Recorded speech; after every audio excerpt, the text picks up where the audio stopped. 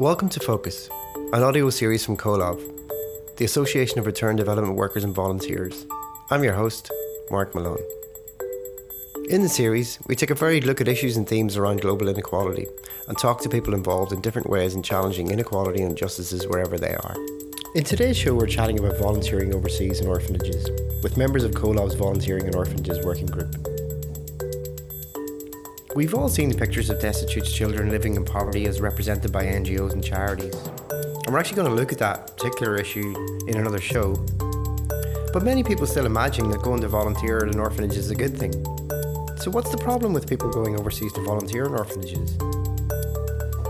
I suppose the whole ethos of volunteering is that you should never replace somebody who should be doing a paid job, if you know what I mean. So if you're volunteering in an orphanage, what are you doing there? Are you doing work that should be done by paid people? And then when you leave, what happens when you're not there to do the work anymore? That's Jerry O'Donoghue from Maintain Hope. It's an entirely voluntary organisation that works with communities in Kenya, particularly with vulnerable and at-risk children. Maintain Hope also supports children who've already left institutions such as orphanages, again helping them to reintegrate into communities.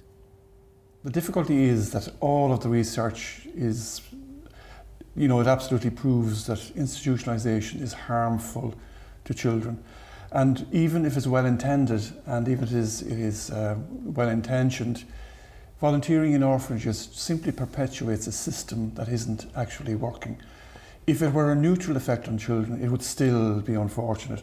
But the fact is that residential care long-term has harmful effects on children, and they are well documented and the evidence is incontrovertible. So, well-intentioned as it is, volunteering in orphanages, unless it's to build capacity to work towards de-institutionalisation, actually volunteering is doing a lot more harm than good. The harmful effects of institutionalisation are well documented.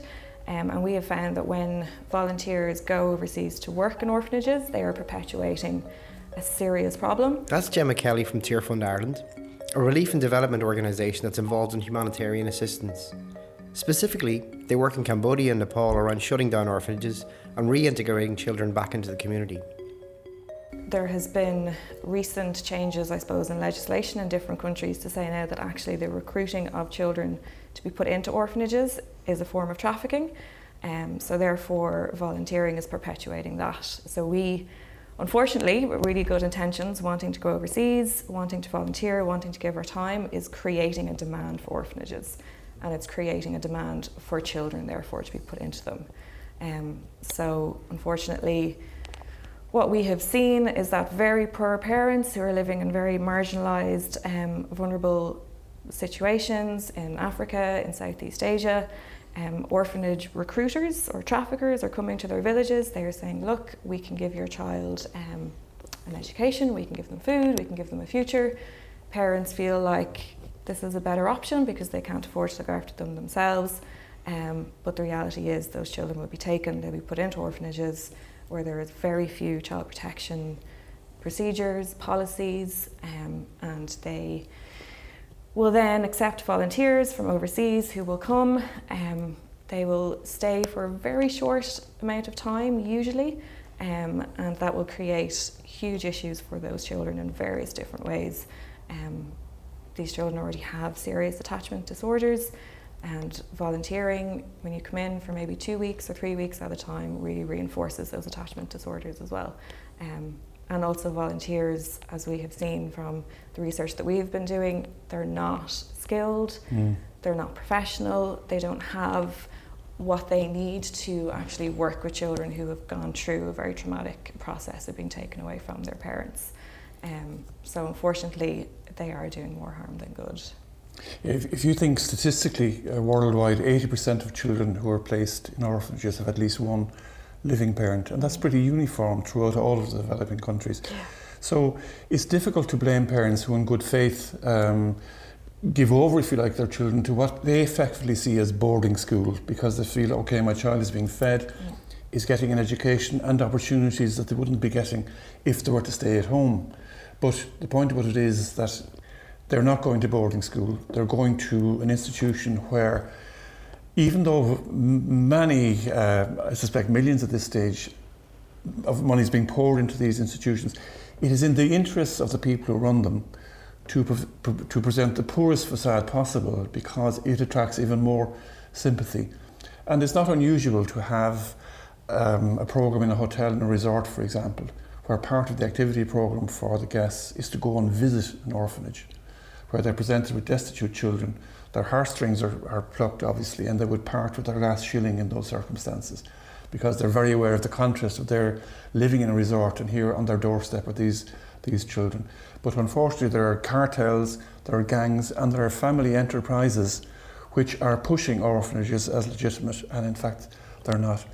Another startling statistics, and I mean, nobody wants to be talking about war stories or trying to shock people, but a person who is a product, who has survived, and that is the word I think, survived a residential institution in a developing country, is 500 times more likely to commit suicide than any other person. And that is startling, but it's true.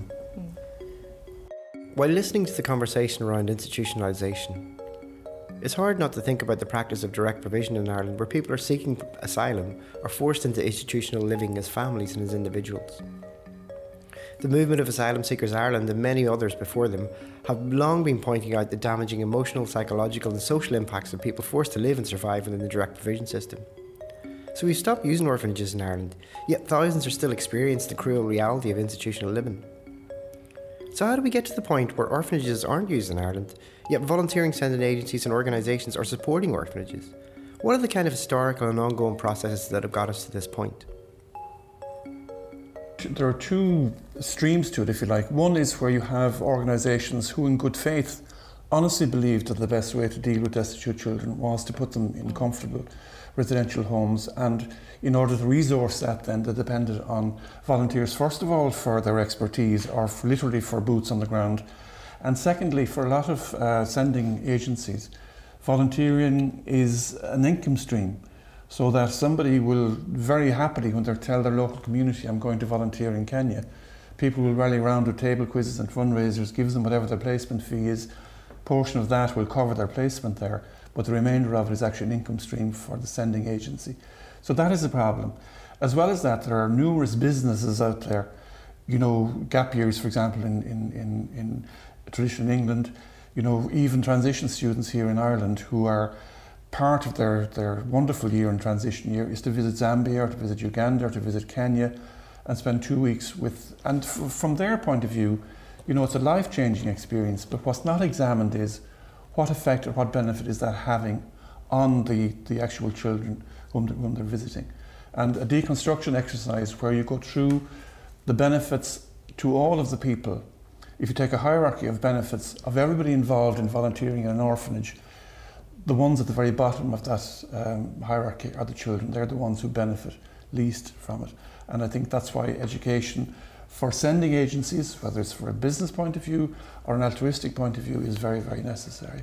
What's really important to note is that even if you have an orphanage or a residential care centre that is very well run, where there are very good intentions of the people that are there, the way an orphanage is set up so it is not like a family environment. Everything is very structured. You wake up at the same time every morning. You eat at the same time, you play at the same time. If you are getting education, you do that at the same time. So children don't have any choices. So they can't decide, well, I want to go out to play now and maybe I'll negotiate to do my homework later. Everything is laid out for them. And what we have seen then is that when they age out of the orphanage and they go into real life situations and back into the community, it's really difficult for them to make choices. So even a very simple choice of, would you like tea or coffee? They can't answer that question because everything has been structured for them.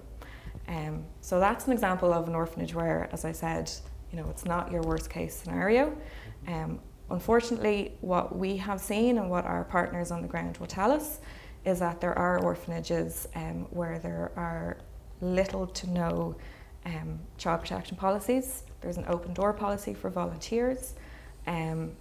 They might have one staff member to 20, 30 children. Children are left completely unsupervised. They are open to neglect, violence, all types of abuse, both by staff, by orphanage directors, and also by unfortunately volunteers, tourists, foreigners who are specifically coming in to target orphanages because they know that they will have access to children there, to very vulnerable children. So we, as I said, are working with partners in Nepal, as Tirfan Ireland, and there is an orphanage there that had 300 children. It's just been shut down by the government, and our partners are helping to reintegrate those children. And the levels of abuse that we have heard so far include rape of children, hard labour, and also death threats. So that's the extreme end of the scale. So yeah, there are obviously, there's extremes. That is one of the worst. And I think what's also really important to remember, though, because that is an extreme example, is that even in those orphanages that are well run, the detrimental effects are still there. There's still massive, irreversible psychological and social damage that are done to the children.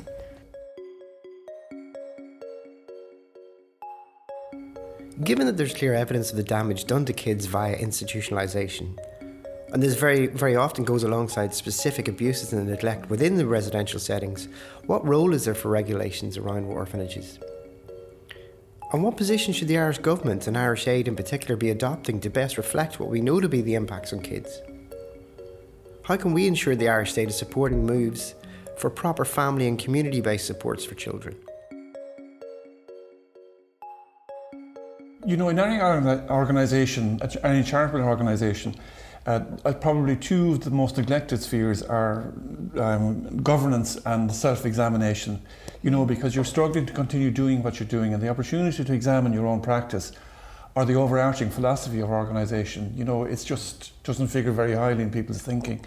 But I think that when presented with the evidence, and it is a question of a process of education, because it's important to remember that the majority of volunteer sending agencies are, they're doing it for the best of reasons, and it appears to work. At least the children are not on the street, at least the children, but that is to ignore the alternatives. Mm-hmm. And if you examine the alternatives, they are actually there, because people assume incorrectly, and rather I think a very Eurocentric view is that people think, because life is cheap, people don't have the same regard for their children.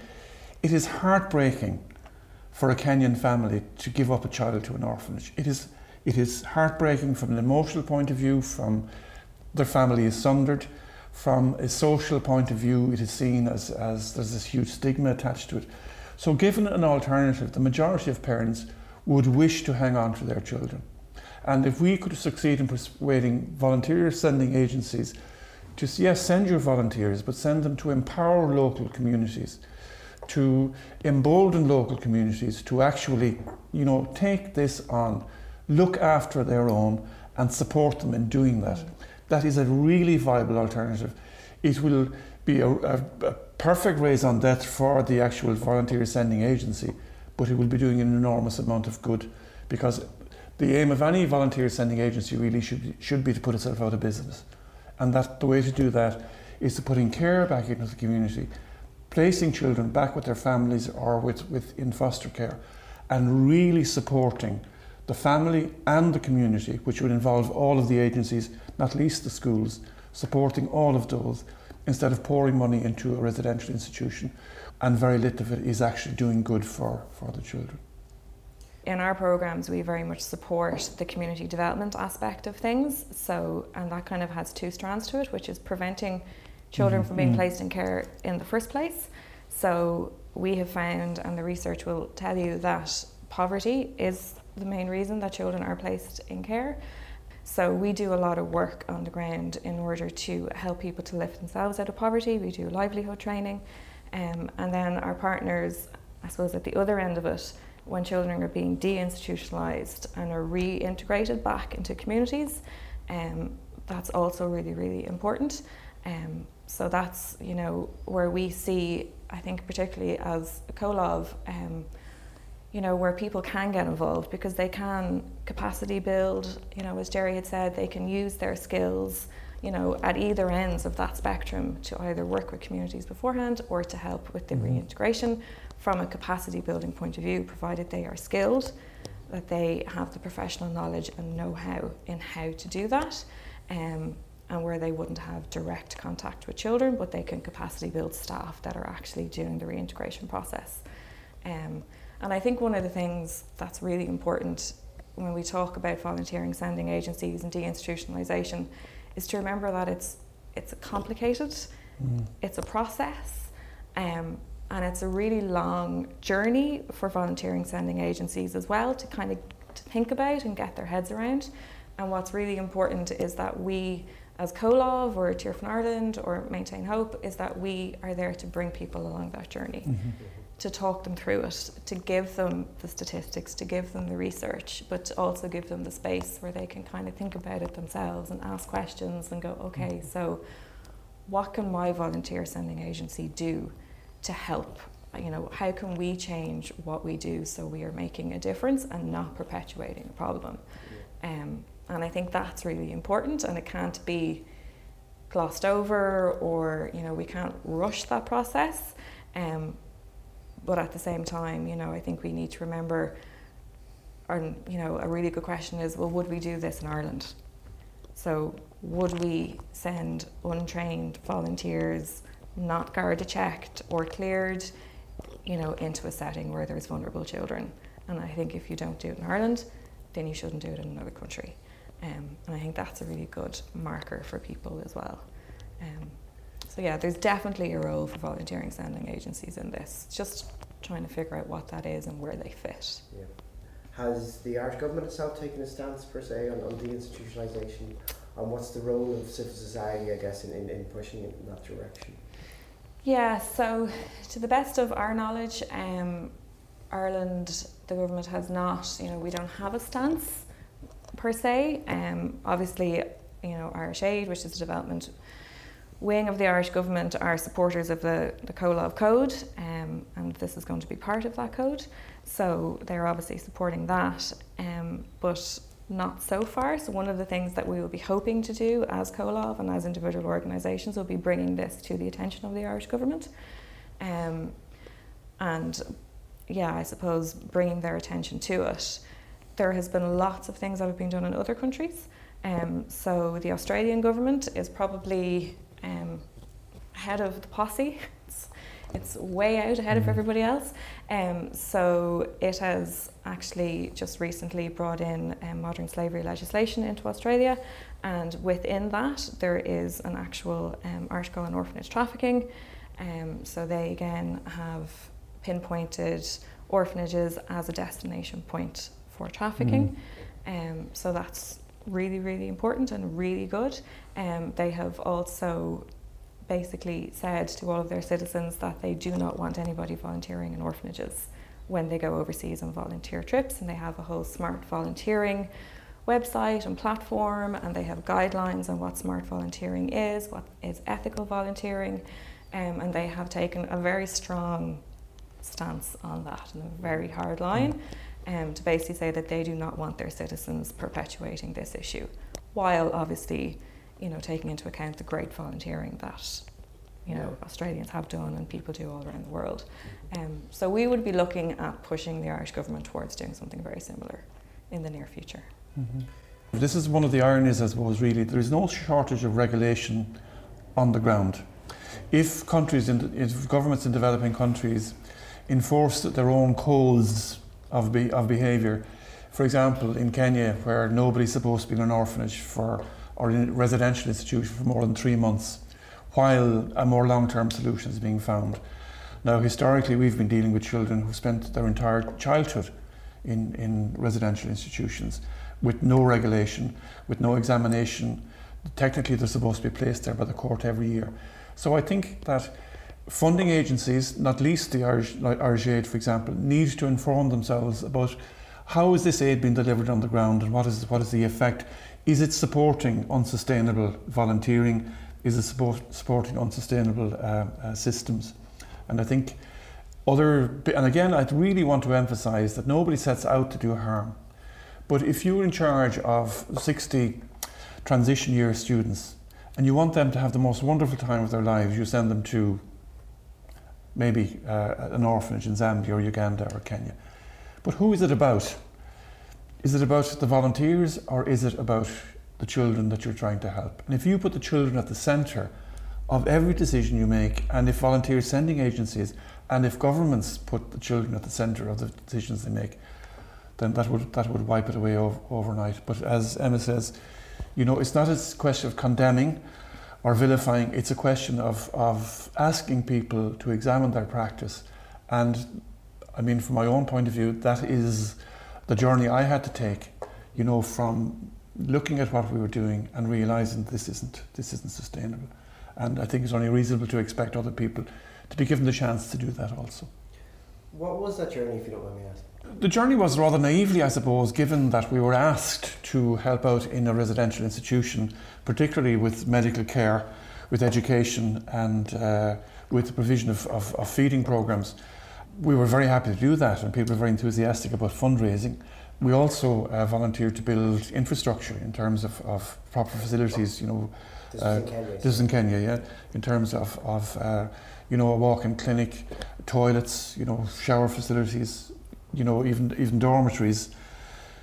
But to our surprise, after going back there the second year, we discovered that we were dealing with the same children. There was practically no turnover, and we had been led to believe that once they had been processed, once they'd been assessed by the court, once the social worker had made a report on them, that they would be moved on to either back to be reconciled with their families, or that they would be put in foster care. But we discovered that this was the children's lives. This is where they were going to spend all of their childhood. And obviously there was a cohort of children there ranging from the very young to the very edge of adulthood. And 18-year-olds were given a letter one day saying, you have to be out by next week because you're 18, with absolutely no preparation for the outside world. So it was that probably sparked the curiosity. Well, look, according to their own government, they're not supposed to be here for all of this time. Their placement here is supposed to be examined and interrogated by the courts. It obviously isn't. So we came to the conclusion that this is basically a business. While it was rescuing some children at risk, it certainly wasn't enhancing their life chances. So that was the beginning of the examination about what we were doing and why we were doing it. And this led us to the conclusion that if we could trace these children, trace their families, find out their story, get somebody on the ground to talk to the local authorities, place them in the context of their community and why they ended up in there. And as a result, we were able to reintegrate a considerable cohort of them. Not all of them, but a considerable amount of them are now back with their families, attending their local school, playing with their friends, being naughty and making mistakes and doing horrible things to each other like normal children do. But it's in a village and in a family context.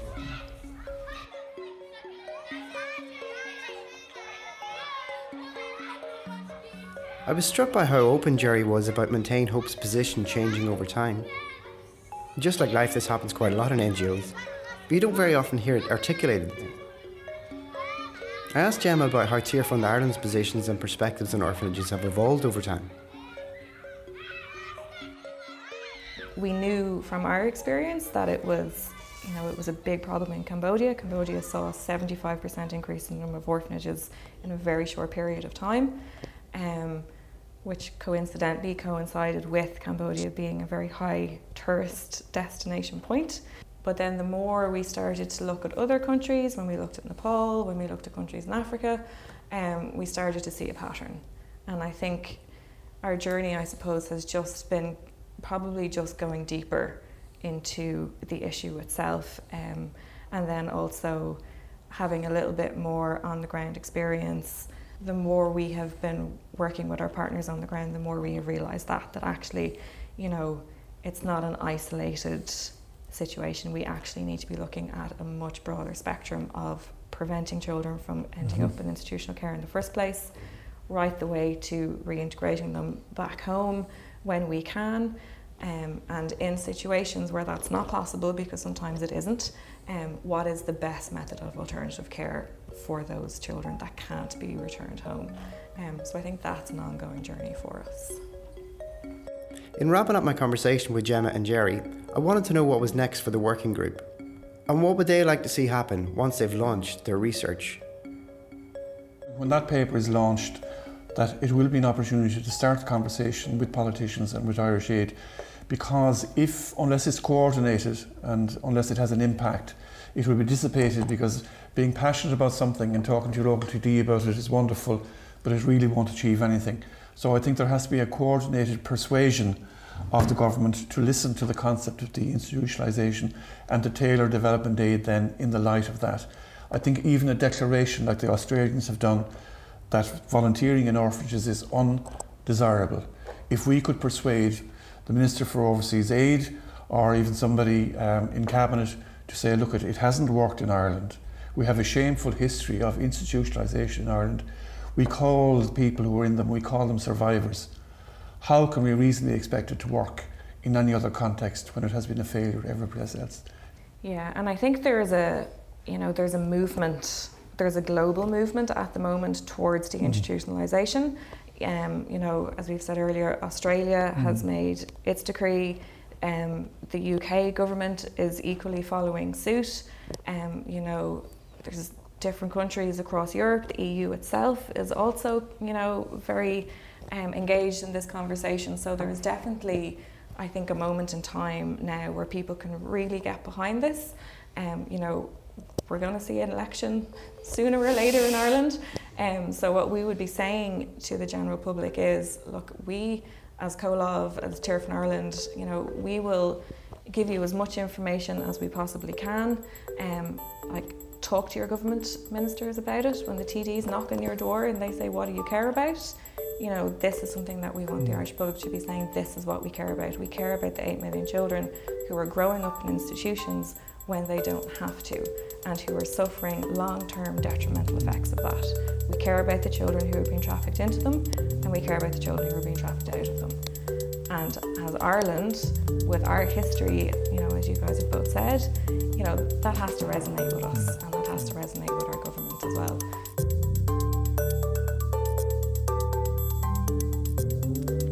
Thanks for listening today. You can follow COLOV on Twitter and Facebook for our news and views on social justice and solidarity campaigns both locally and globally. And you can also check onto our website colov.org, that's comhlamh.org, for all things around responsible volunteering overseas.